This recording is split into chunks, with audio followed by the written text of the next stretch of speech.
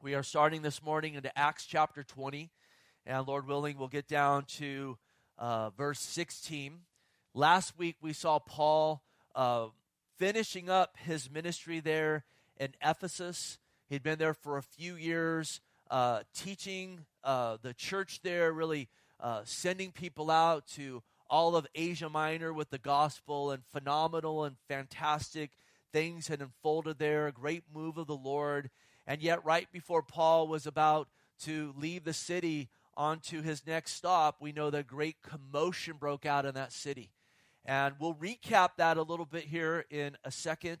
But the Lord settled that commotion down, and we saw him getting ready to leave as we left off. This morning, we're going to see Paul continuing. And really, there's a lot of transitional things in our text this morning. We're going to see Paul bouncing around from different spots, really ultimately headed towards Jerusalem, wanting to get there by the day of Pentecost so that he could share the gospel with Jews that would come into Pentecost from all over the region and many different dialects and so forth, no doubt, to get the gospel to them.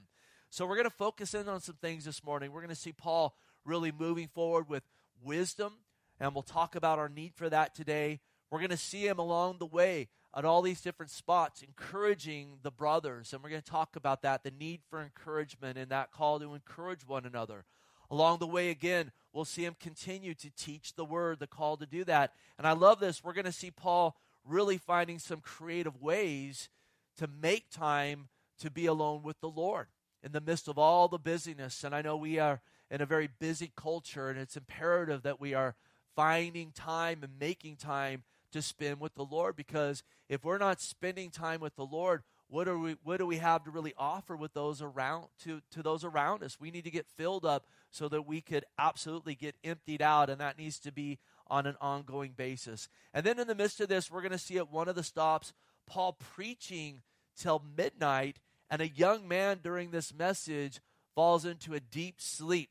That's never happened at church before up to this point. He falls into a deep sleep, and he ends up falling out of a window 3 stories high. He hits the ground, and he is dead, and praise God, Paul prays for him, and the Lord resurrects him. And so we'll look at that. So there's a lot here. You know what? It's kind of hard to lay it all out. That's a little bit of where we've been, though, and a little bit where we're going. I'm not going to read through all the text at once. We're going to make it a few verses at a time as we go down here, and hopefully we'll leave here built up and just encouraged in the Lord this morning. So notice verse 1. It says, after the uproar had ceased, Paul called the disciples to himself, embraced them, and departed to go to Macedonia. So he's in Ephesus at this point. He's been there for a few years, as we just touched on. And remember, right before he was about to go, there's this great commotion in the city. It almost moves into a full-on riot. Again, in chapter 19 is called a commotion. Here in chapter 20 is called an uproar. And usually where there's a roar, there's a lion involved, right? You know, it's generally lions that we know are the beasts that roar. And that was the case in this. There was a lion in their midst that was stirring an uproar, and absolutely that lion in their midst trying to stir that up was our adversary, the devil. 1 Peter 5:8 says, be sober, be vigilant. And so this is a charge to us as followers of Christ, to be sober-minded, to be vigilant or alert. He says, because our adversary, or your adversary, the devil, walks about like a roaring lion, seeking whom he may devour.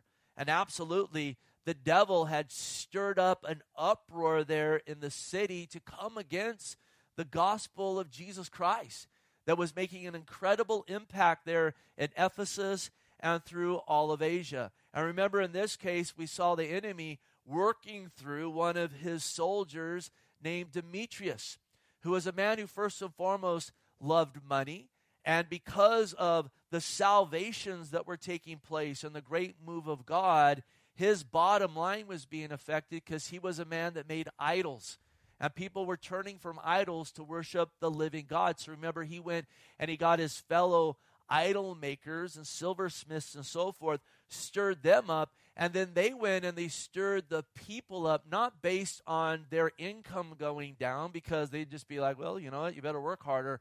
But instead, on the deception that they were under is where they came from. Because remember, many of the people there worship the Queen of Heaven, or Diana. And so they brought this angle that, hey, the Queen of Heaven is in risk, of being blasphemed and so forth. And they got the people all in an uproar. And remember, they went up going to the theater there, and they chanted for 2 hours, "Great is Diana," and so forth, of the Ephesians. And it was just kind of a trance that they went under. And in the midst of that, we saw God move through, of all people, the city clerk to bring order and to settle it all down. Now, I have to think, when this was going on for 2 hours, the disciples had to be in great prayer, calling out to the Lord, because they weren't letting anyone talk. They weren't letting anyone bring a defense and so forth. We know from these guys' lives and from the pattern we've seen in Acts, they had to have been on their face praying. And in the midst of that, again, God would use the city clerk to basically say, hey, what's going on here? These guys haven't broken any laws. But remember, he says, you guys are on the cusp of breaking a law, because you're on the cusp of getting this being declared not a peaceful assembly or protest, but it's about to be declared a riot. And you have no reasons for a riot, and you know what? That's going to come back on you. And after he shared that, it says that the whole crowd settled down. And no doubt they didn't just settle down because the city clerk came out, with a tie on and a clipboard and said, hey, guys, you can't do this. No doubt the Lord was working there. And we touched on this a bit last week, and I think it's worthy of repeating again, because, again, in verse 1, we do go back to that. The uproar had ceased. We really see this city clerk working in the way that God has intended government to work. In Romans 13, it speaks to this. In verse 4, it says about, again, the ruler, it says, he is God's minister to you for good, but if you do evil, be afraid, for he does not bear the sword in vain, for he is God's minister, an avenger to execute wrath on him who practices evil. And absolutely, listen, the government gives account to God whether they know it or not. Man, you want to run for office? It's all the more you're going to give an account to God Almighty, because really they're supposed to be ministers of God, blessing those who do good. And where's good first and foremost found? It's in following the word of God. And this is why we put God's word over the laws of the land, because the order is supposed to be God is first. The government is supposed to be subjected to God and have a fear of God to bless those in any culture that are walking as well with a fear of God. They are there to minister to those who do good, but absolutely to punish those who do evil. Sadly, we're living in a time where so much of what is good is called evil, and so much of what is evil is called good. And listen, for these politicians and so forth that want to walk in that backwards thinking, God's being very merciful to them right now, but they're heaping up a judgment because these individuals are supposed to be ministers of God. Now, this is refreshing, because this is a case where the city clerk is actually functioning, whether he knew it or not, in the call that God had placed upon him, because these men that were spreading the gospel were doing good.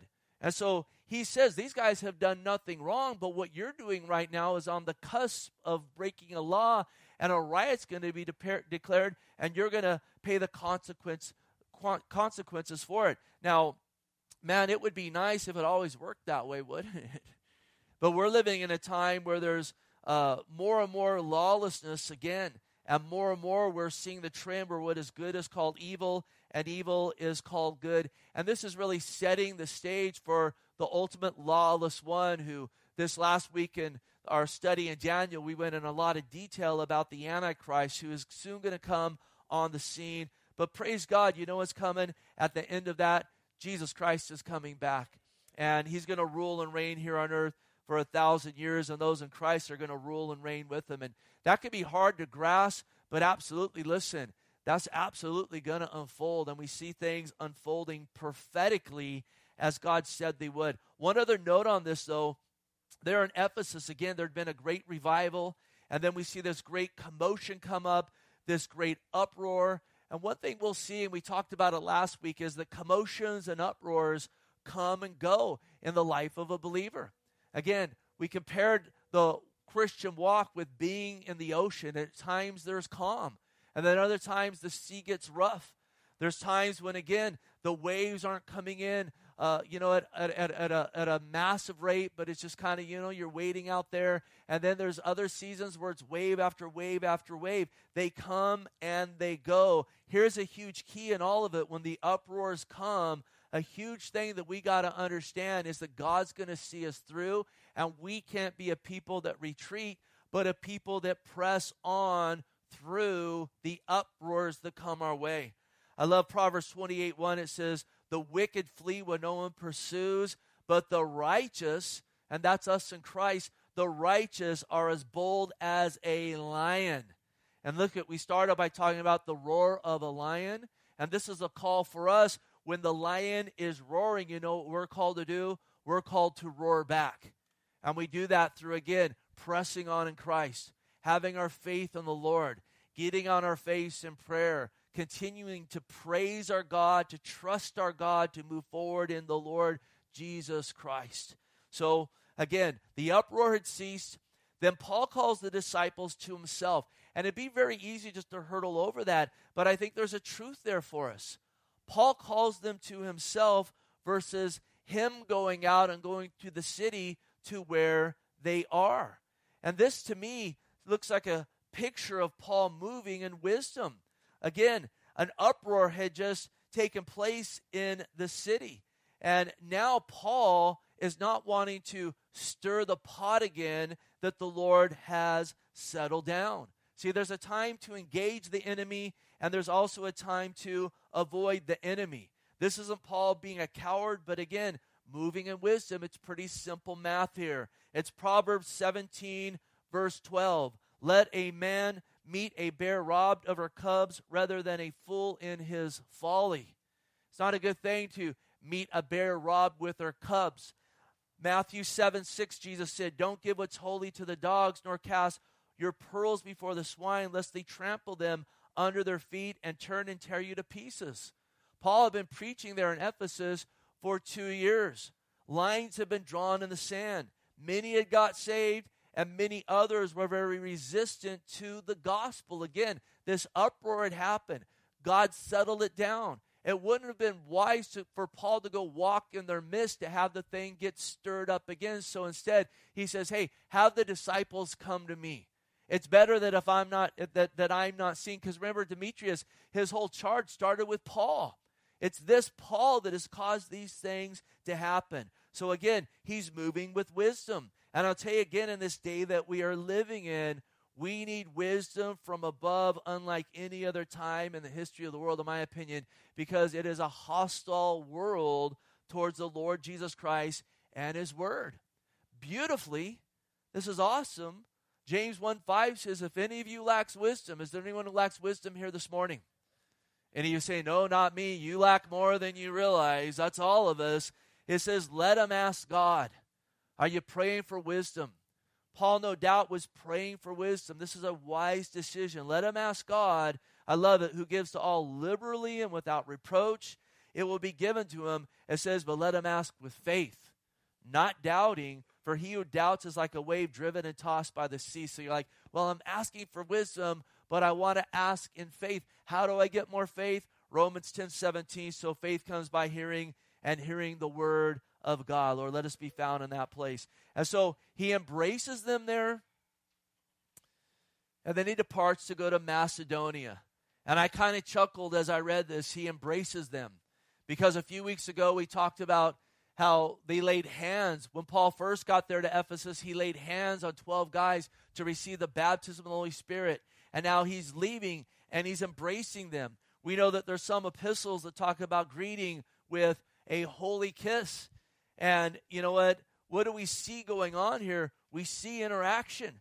We don't see isolation that brings death. Instead, we see them coming together. Spiritually, we see them coming together physically.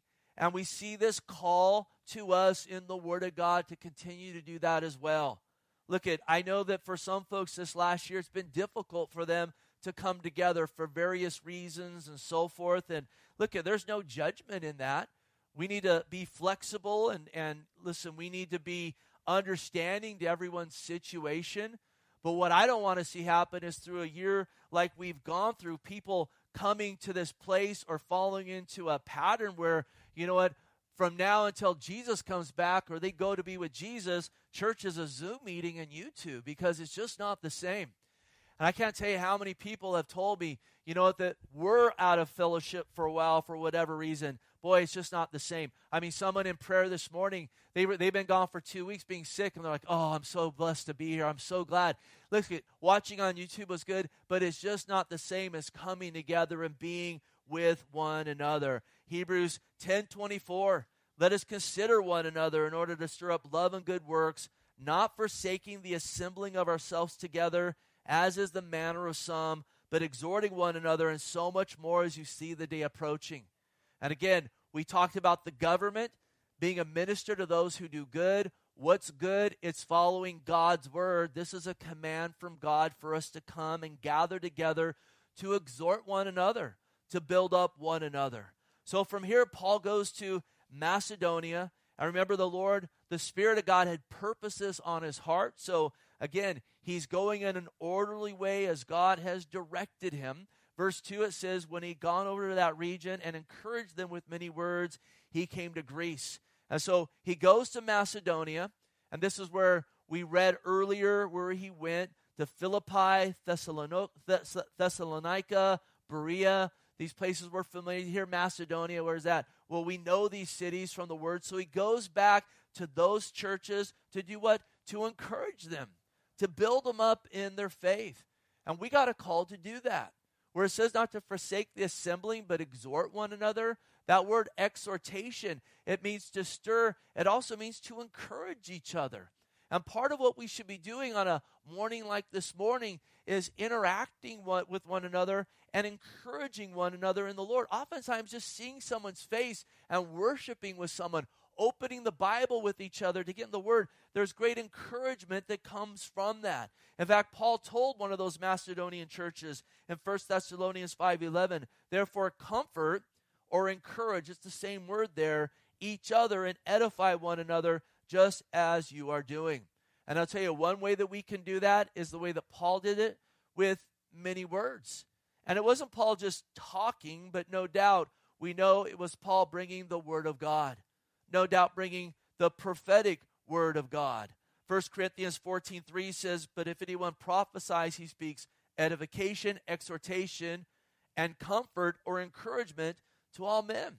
So this morning, again, let's heed that call to encourage one another. And this morning, if you're in need of real encouragement, you want to be encouraged in truth. Sometimes people just want to be encouraged in rebellion. I don't got an answer for you in that. But listen, other than get away from that, quit playing mind games with yourself. But if you need real encouragement, get in the Word of God. I mean, God's Word encourages us as we just get in and let it wash us. And get around folks that speak the Word. And get listening to podcasts and sermons that are going to actually bring the Word of God according to the Scriptures. And I'll tell you, an opposite of that, we need to start turning off words more and more that don't edify and don't encourage. Words that, again, don't lift up the name of the Lord Jesus Christ. And I'll give you a little tip here. Again, this is my personal conviction. Be very, very careful if you watch the mainstream news all day long and you're going to try to find encouragement in that, whether it's CNN or Fox or whatever it is, because for the most part, you know what you're getting there is you're getting propaganda. You're not going to hear encouragement from the Lord, and you're getting more commentary on what's happening versus really seeing what's happening. I'm not saying not to watch that stuff at all, but boy, watch your soul there, because oftentimes you can get torn down and beat down and angry and upset, and they're just running their propaganda up there, and we're here like fish taking the bait. And God hasn't called us to take the bait as fish. He's called us instead to be fishers of men. So he comes here to Greece now. So he's in Macedonia. Now he goes south to Greece. It says he stayed for 3 months, and when the Jews plotted against him, he was about to sail to Syria and decided to return through Macedonia. Now, we know that one of the churches in Greece was the church in Corinth. I remember he had sent Timothy and some others ahead of him, Timothy and Gaius, to take that first letter to the church in Corinth. He would be with them for 3 months. And what's interesting, when Paul writes them the next epistle, it got back to him what they said about him after he left. And here's Paul, who'd been used by God to plant that church. And here's Paul writing epistles to that church that the Holy Spirit moved upon him, which are part of the Word of God.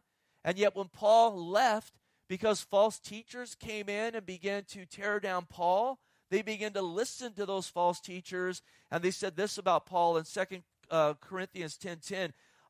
They say, his letters are weighty and powerful, but his bodily presence is weak and his speech contemptible. Boy, that's not a very nice thing to say about Paul. And these guys, what they were doing, though, is they were confusing weakness with meekness. There's a big difference between the two. Meekness is power under control. Paul was in their midst with a humility. Paul was in their midst as a servant. Paul was in their midst, again, not roaring, but instead wanting to minister. It's interesting in verse 11, Paul says, let such a person consider this, that what we are in word by letters when we are absent, such we will also be indeed when we are present. So he says, you better be careful. You think I'm weak? You think my speech is contemptible? I can come and I can have my presence be just like my letters. So take heed to that. And we've touched a lot on the church in Corinth. I thought I'd just throw that out there because it does fit in the timeline. Because a lot of people have been asking, when did he write these letters and so forth? So I'm trying to point those out as we go through there. So that first letter had been written. He's with them for 3 months. They said that about him afterwards. He addresses it in his second letter to them.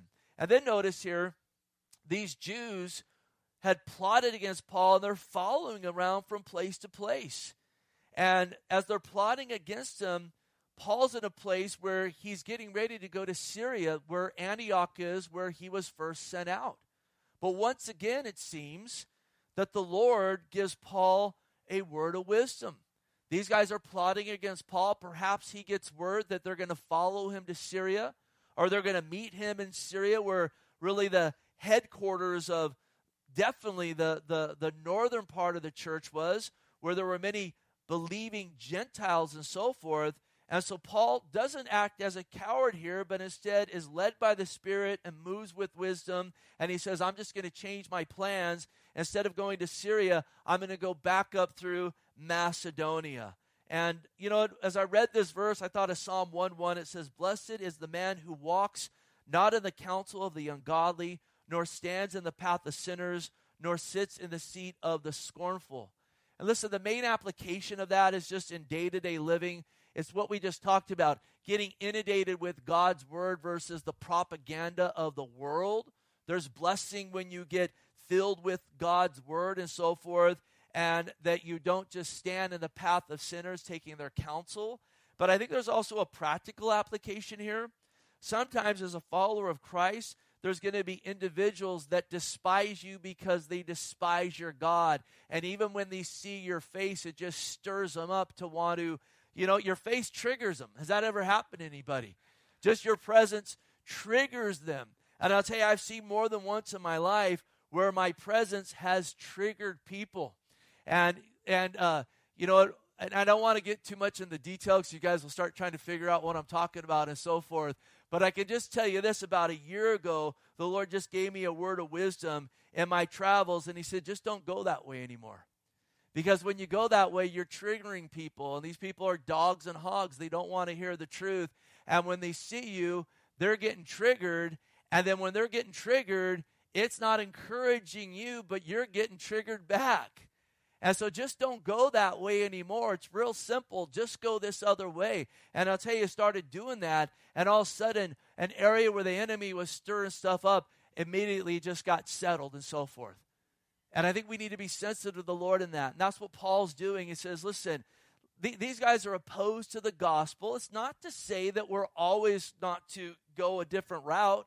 But in this case, God led him. Don't go in the path of sinners. Go this other way. And he's moving in wisdom. God, give us that wisdom. Now notice verse 4. It says, now Sopater of Berea accompanied him to Asia, also Aristarchus and Secundus of the Thessalonians, and Gaius of Derbe and Timothy, Tychicus and Trophimus of Asia. These men going ahead waited for us at Troas.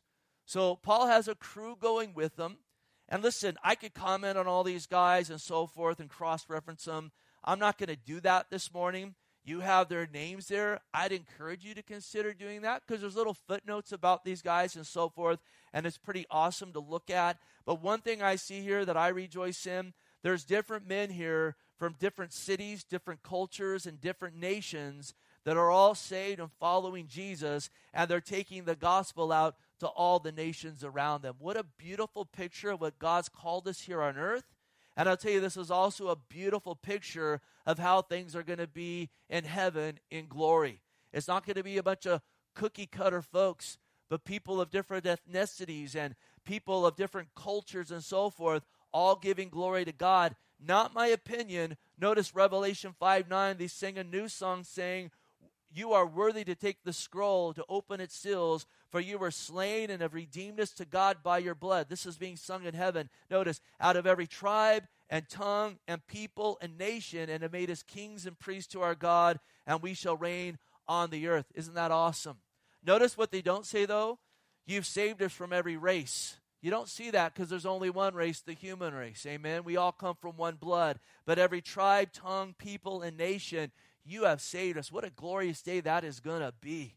Now notice verse 6.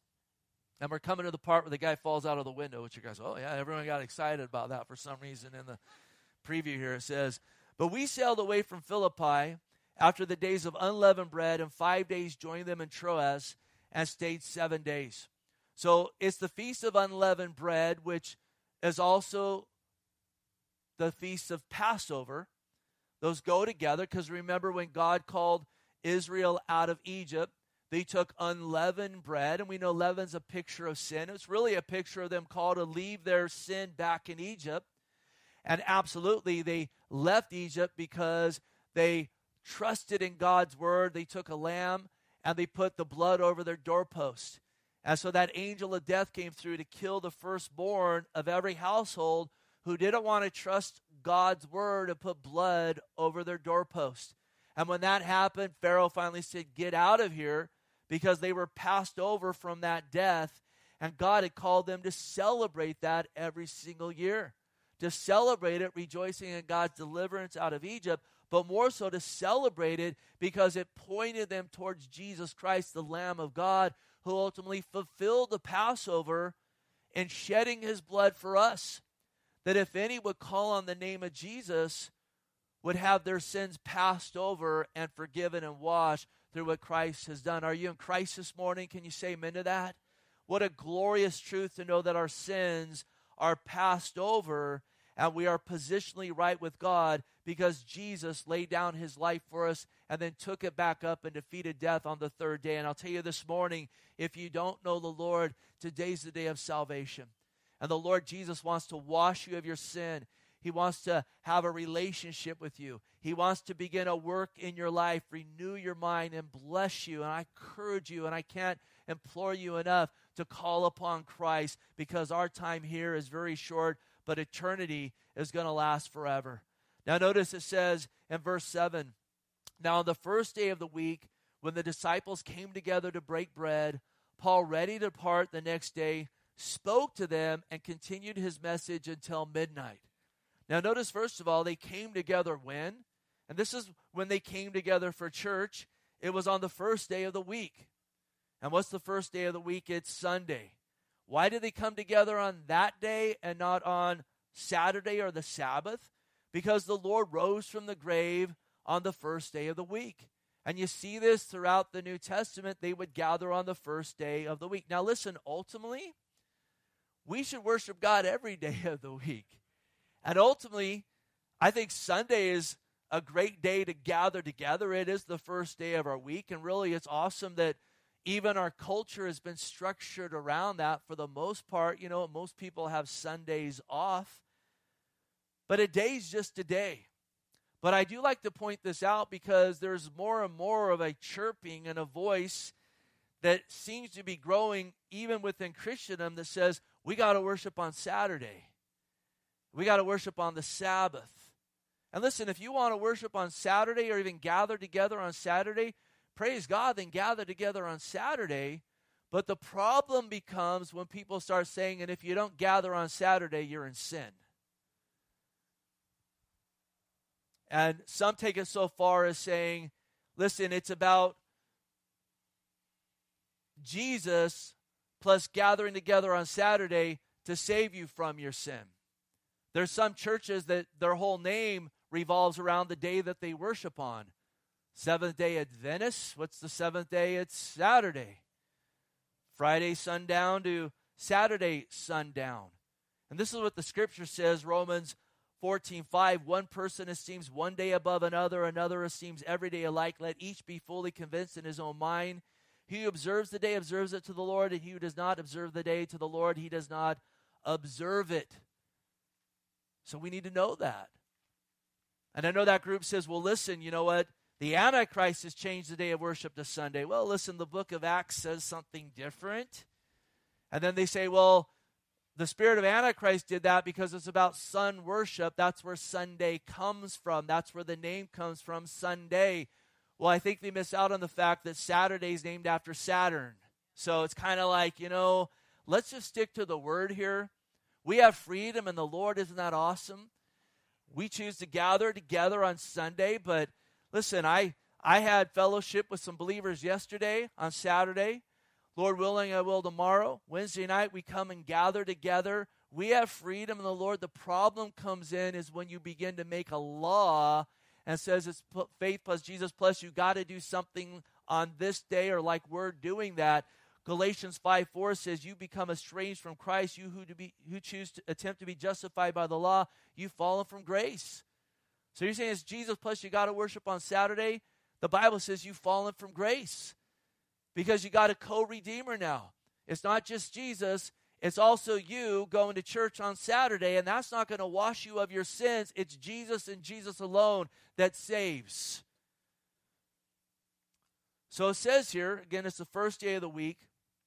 Paul's getting ready to depart the next day. So his message that night, it continues all the way till midnight. It's funny because last Sunday I felt bad because we had pancakes and I was going to try to finish 10 minutes early and I went 10 minutes long. It was in part because the clock was behind the tent up there and I couldn't see it. Then all of a sudden it came down. I'm like, uh-oh. So I said, move the clock.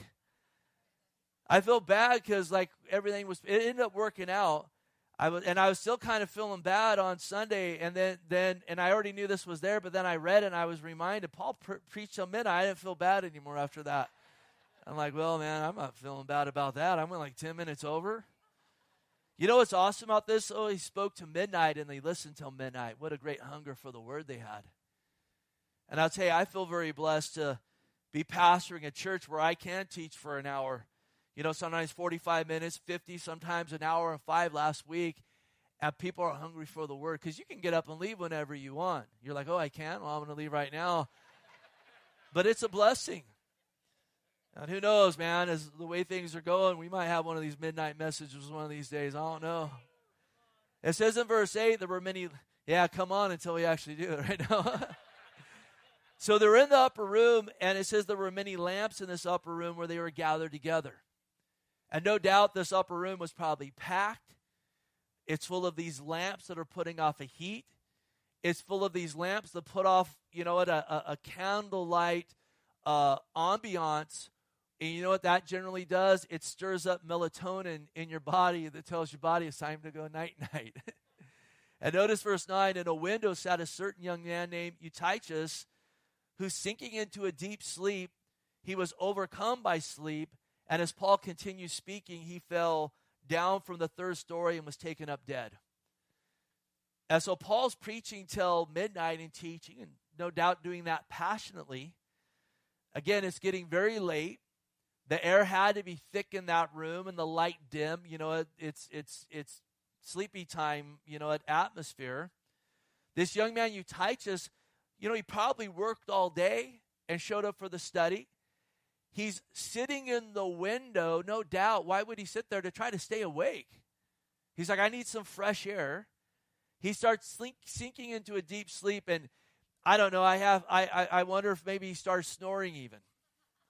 I've been many a prayer meeting where, someone starts snoring in it, and God bless you, Pastor Dwight, if you're watching in Texas. And I like just to pray for him. I know when I do that, I wake up. It's like trigger, one of those. And then he gets overcome by the sleep, and I love it. Paul just keeps on preaching. Paul probably saw him and probably just thought, you know what, God bless that guy. That's what I try to do when someone falls asleep, or I just get real loud, or hey, do one of those.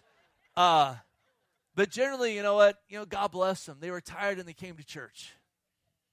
And sometimes, oh man, I'm so sorry I fell asleep. I'm like, I didn't even see it. But now that I know, how dare you know? So he falls asleep. Paul just keeps teaching. And then all of a sudden, he topples out of the window. 3 stories up. And he falls down dead. And how could we not think of what Jesus said in Matthew 26:40? It's the Garden of Gethsemane. The Lord's going to the cross. It says he brought Peter, James, and John with him to pray in that garden. And then in verse 40 of Matthew 26, he came to the disciples and found them sleeping and said to Peter, what, could you not watch with me for 1 hour? Watch and pray lest you enter into temptation. The spirit indeed is willing, but the flesh is weak. And here's a young man who had a willing spirit, but his flesh was weak. And physically, he just got overtaken by, weariness. Sometimes spiritually, we can fall asleep as well, though. Romans 13:11, do this, knowing the time, that now it's high time to awake out of our sleep, for now our salvation is nearer than when we first believed. The night is far spent, the day is at hand. Therefore, let us cast off works of darkness. Let us put on the armor of light. Let us walk properly as in the day, not in revelry and drunkenness and lewdness and lust, not in strife and envy. Put on the Lord Jesus, make no provision for the flesh to fulfill its lust. And what I see here when it's talking about physical sleep, when it's talking about spiritual sleep, I see a few charges here. I got them there in your notes. Number 1, watch. And I think we need to be watchful physically and spiritually. We want to be used by the Lord. We want to be good stewards of our time. Part of that includes practically watching your choices. And praise God, we got freedom in the Lord, but I know you are what you eat. And your body gets fueled from what you put into it. And I know we live in a culture that doesn't have a lot of good choices for foods, but I encourage you to consider that. I know as I've gotten older, my diet's got a lot better. My exercise has got a lot better. I do a lot of things that I knew I needed to change because I tell everyone I took my 30s off. And by the time I got to 40, I'm like, what in the world's happened to me? And I was tired and just getting sick all the time. And my kids were growing up, and I got to change some stuff. I know I got freedom in the Lord. I can eat fast food every day if I want to, and I don't need to work out. I got freedom in the Lord. But practically, I need to look at my body because I want to preach till Jesus comes or I go to be with the Lord. So we got to watch our choices, our schedule, our health, and also the fruits of our life spiritually. And then we need to pray. We need to pray about all that physically and spiritually. Let's pray for wisdom. Let's pray for physical strength. It's okay to pray for that. God, give me the strength I need to power forward. Give me the strength I need perhaps to come out to a midweek study so I can get up the next day. We prayed for our kids for years when they were little. They were at every church service Wednesday night after Wednesday night. And back then we started at 7 and not 6:30. And Thursday morning, they'd always, and we're like, you know what? We're going to pray for them today because our kids are going to be in church midweek. Now, again, if that doesn't work for you, I'm not putting a legalism on, but I'll tell you, they all did just fine. And then he says to put on Christ.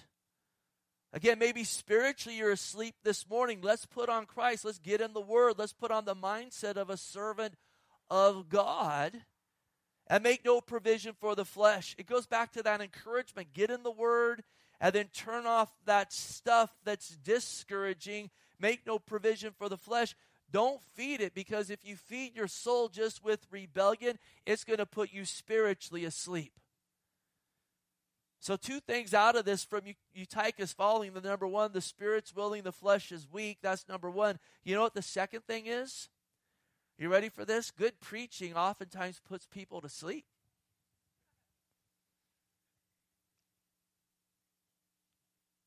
It's true. If you're going to truly teach the word, it means you got to unpack doctrine.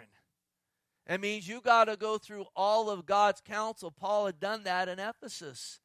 It means it's not always going to be entertaining. And I know that's a challenge for us in the West, because pretty much everyone judges something by, was I entertained or not? Was I amused? If I was amused, it was good. If I wasn't entertained, it was bad.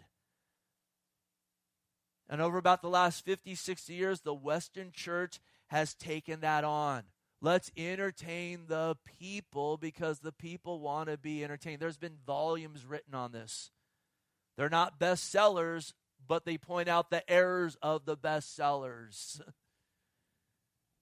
Problem with that is the entertainment's always got to get a little bit better.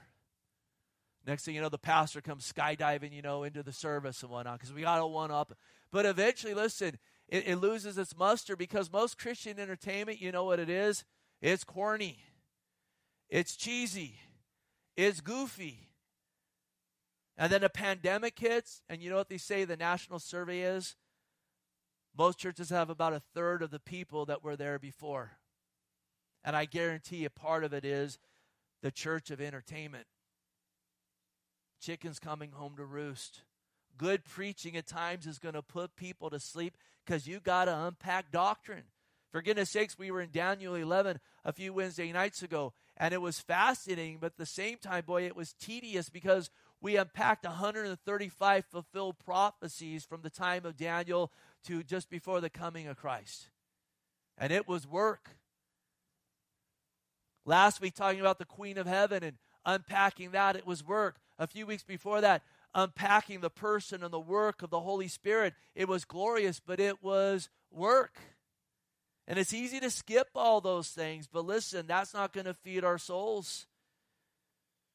We got to get in the Word of God. Church shouldn't be about sermonettes for Christianettes. It should be about we're ready to dig in. And yeah, Pastor Steve's going to have a few jokes there and so forth. I don't plan those. I think God's blessed me with a pretty good sense of humor. I like to laugh and rejoice, but my aim when I come here is to unpack doctrine, whether you're entertained or not. And sometimes that puts some people to sleep. Sometimes just because they're weary, and God bless them in that. I praise God that they're just a fellowship.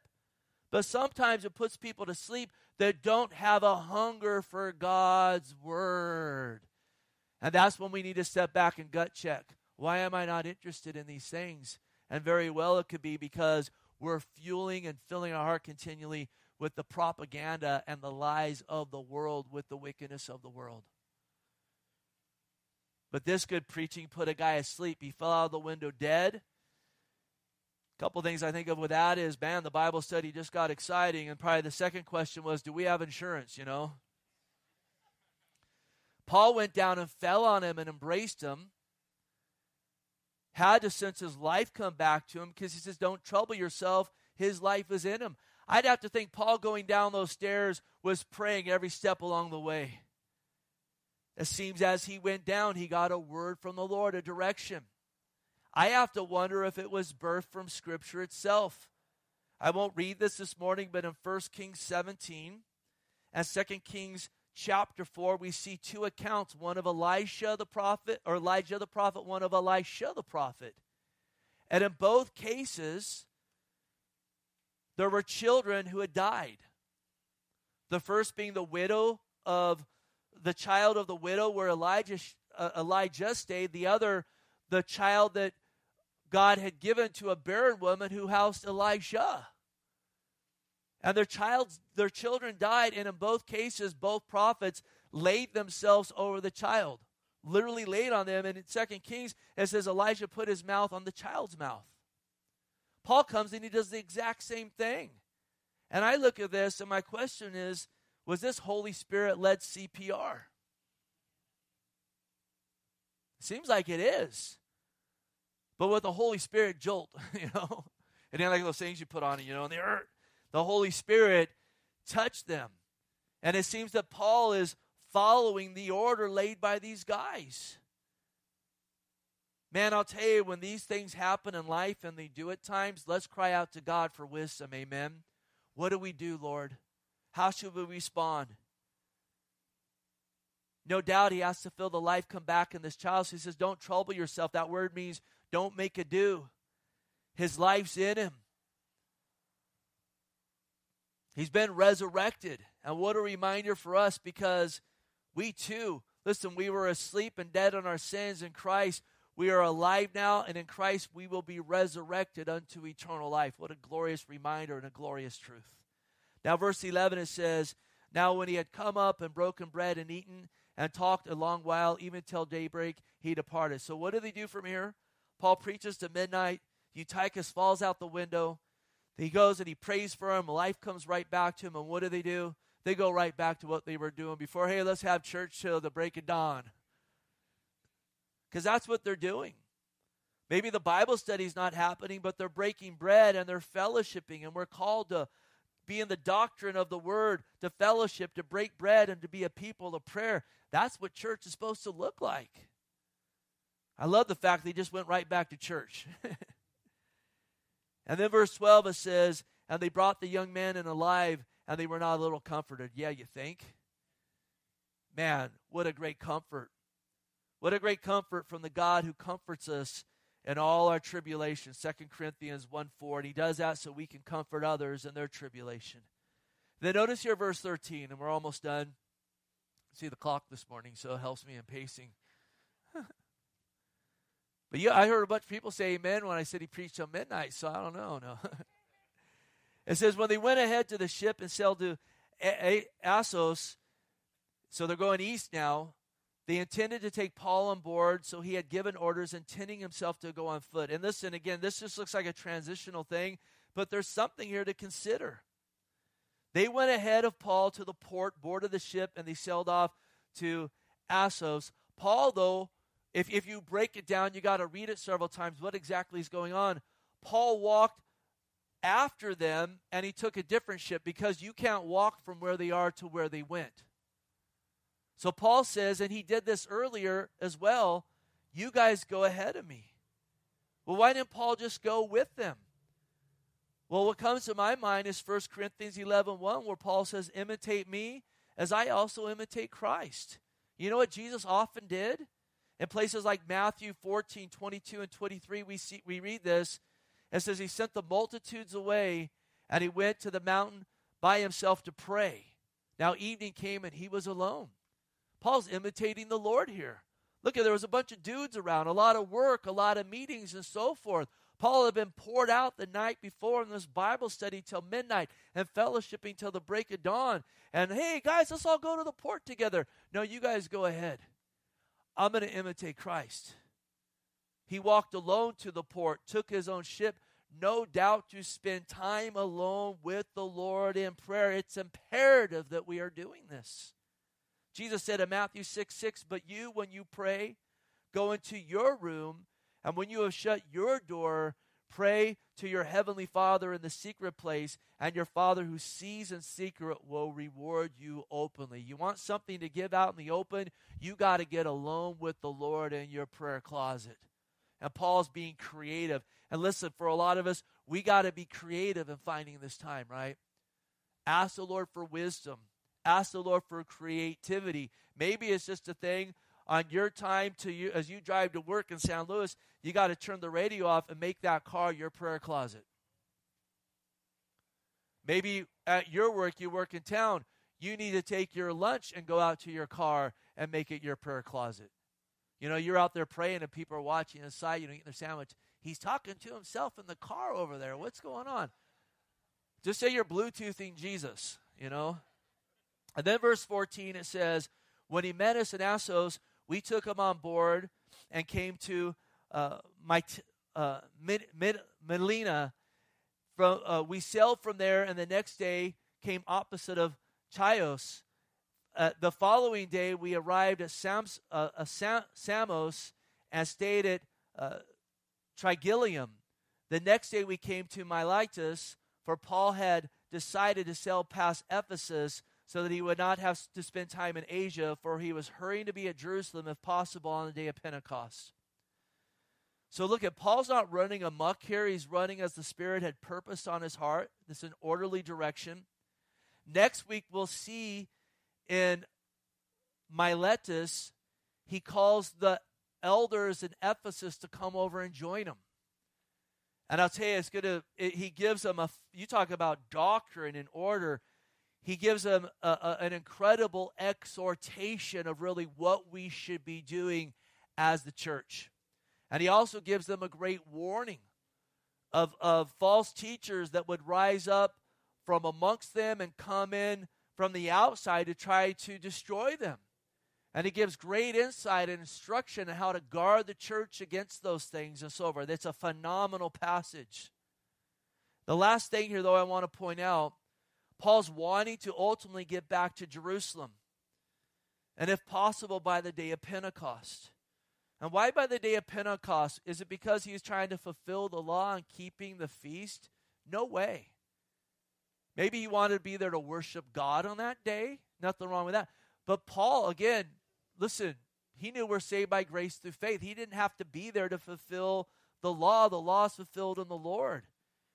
There's no doubt, because Paul wanted to get back to Jerusalem to do one thing, to share Jesus with them. This is what he was driven to do, to share Christ crucified and raised from the dead to them, to show them that Jesus is their Messiah. And what went on at Pentecost? Pentecost was full of Jews from all over the world. He's like, if I can get there at Pentecost, I don't have to go out to them. They'll be there where I'm going. And so he's eyeing that, no doubt, as a great time of evangelism. And Paul's ministering where he's at as he's going, but he has an eye on that day, saying this could be a glorious opportunity. I really want to get there for that. And listen, where we are right now, I couldn't help to think of us eyeing Resurrection Sunday as it comes. We're worshiping God today. The gospel's being preached today. But we also got our eye on Resurrection Sunday in about 5 weeks or so, because it's a time when many people will come to church who normally don't come. Now, I don't know what this year will look like with everything that's gone on, but I'm praying hearts will be stirred. I'm praying we're going to put the invite all over and so forth. And as Paul says, hey, I want to get there by Pentecost. I'm looking ahead, and we're looking ahead, the leadership and many in the church, we want to seize that opportunity on Resurrection Sunday. Maybe you're saying, what day is that? It's Easter, which is Ishtar, which we talked about last week. Is Resurrection Sunday is what it is. And so as Paul imitates Christ, he says, imitate me. Let's imitate him in that and be praying for a glorious day on that day. Amen. Let's stand up right now and close in prayer and worship of the Lord. Heavenly Father, indeed, we bless you today and give you praise. We thank you again, Lord, for yet another opportunity to come out here and give you glory, God. Lord, I know, Lord, we've looked at a lot here, but Lord, we're looking at the order of your word, God. And so, Lord, I thank you for all of these exhortations and encouragements, God, and insights and some of these doctrinal things we looked at, God. Let us take these things, God, and not just quickly forget them, but water these seeds and let us chew on them, God, that even more fruit and growth would be birthed in our life, God, as, Lord, we go out from this place, God. Lord, this morning we know that today is the day of salvation. And again, Lord, we thank you that you laid down your life so that our sins could be passed over. And God, we can know that we have salvation and, God, forgiveness in you. And Lord, perhaps all of us out here this morning know you, but if there's any who don't, Lord, I pray and I would hope that this day they would call on you. And listen, if that's you, if you don't know the Lord and you're saying, Steve, I want to know Christ, I want him to be my Lord and Savior, I just encourage you, where you stand, call on him. Invite him into your life. Ask him to be your Lord, to be the Savior of your life. Ask him to forgive you of your sins. The Bible says whoever would call on the name of the Lord be saved. And that's calling upon Jesus to be the Lord of your life. Lord, any in that place, meet them where they are right now, God. Shine your face on them. Begin a great work in their lives. If that's you, I encourage you to tell someone before you leave here today. We'd love to put a Bible in your hands and just encourage you in the Lord. So God, we thank you and praise you. Let us finish well right now, Lord, lifting our voices to you. Let's worship the Lord as we close.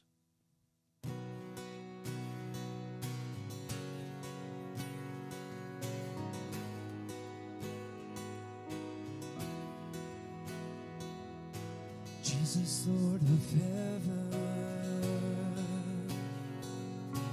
I do not deserve the grace that you have given and the promise of your word. Lord, I stand in wonder at the sacrifice you made. With mercy beyond measure, my debt you freely paid.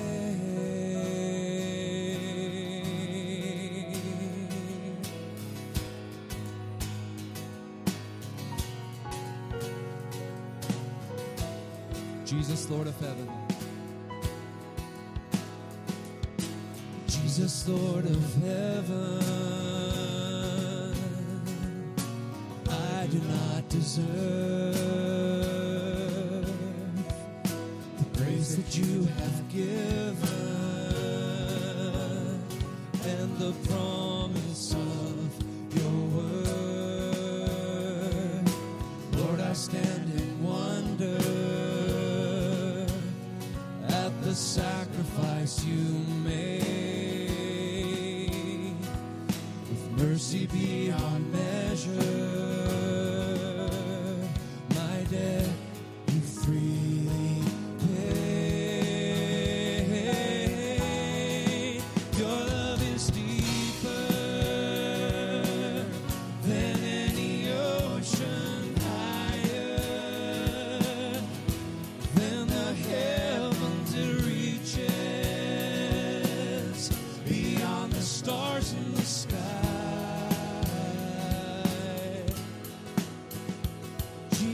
Your love has no bounds. Jesus, your love has no bounds. Jesus, Lord of heaven, I do not deserve the grace that you have given, the promise of your word. Lord, I stand in wonder at the sacrifice you made. With mercy beyond measure, my debt you freely paid. Your love is deep.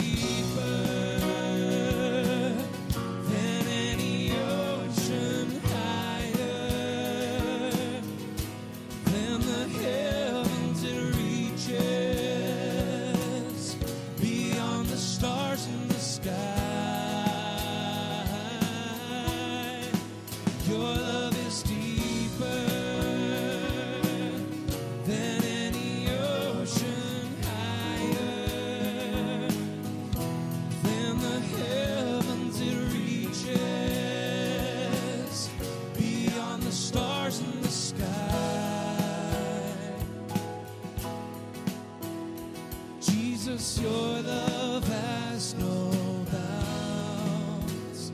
Jesus, your love has no bounds.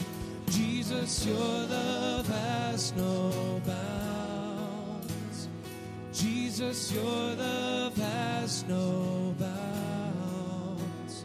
Your love is deeper. Your love is deeper than any ocean, higher than the heavens it reaches, beyond the stars in the sky. Your love is deeper than any ocean, higher than the heavens it reaches, beyond the stars in the sky. Jesus, your love has no bounds. Jesus, your love has no bounds. Jesus, your love has no bounds. Jesus, your love has no bounds. Amen. I just pray God blesses you. Have a wonderful day in the Lord. And listen, we talked a lot about encouragement and so forth this morning. We got like half an hour to the next service. Encourage you to encourage someone before you leave today. And again, just pray you have a wonderful day in the Lord Jesus Christ. God bless you.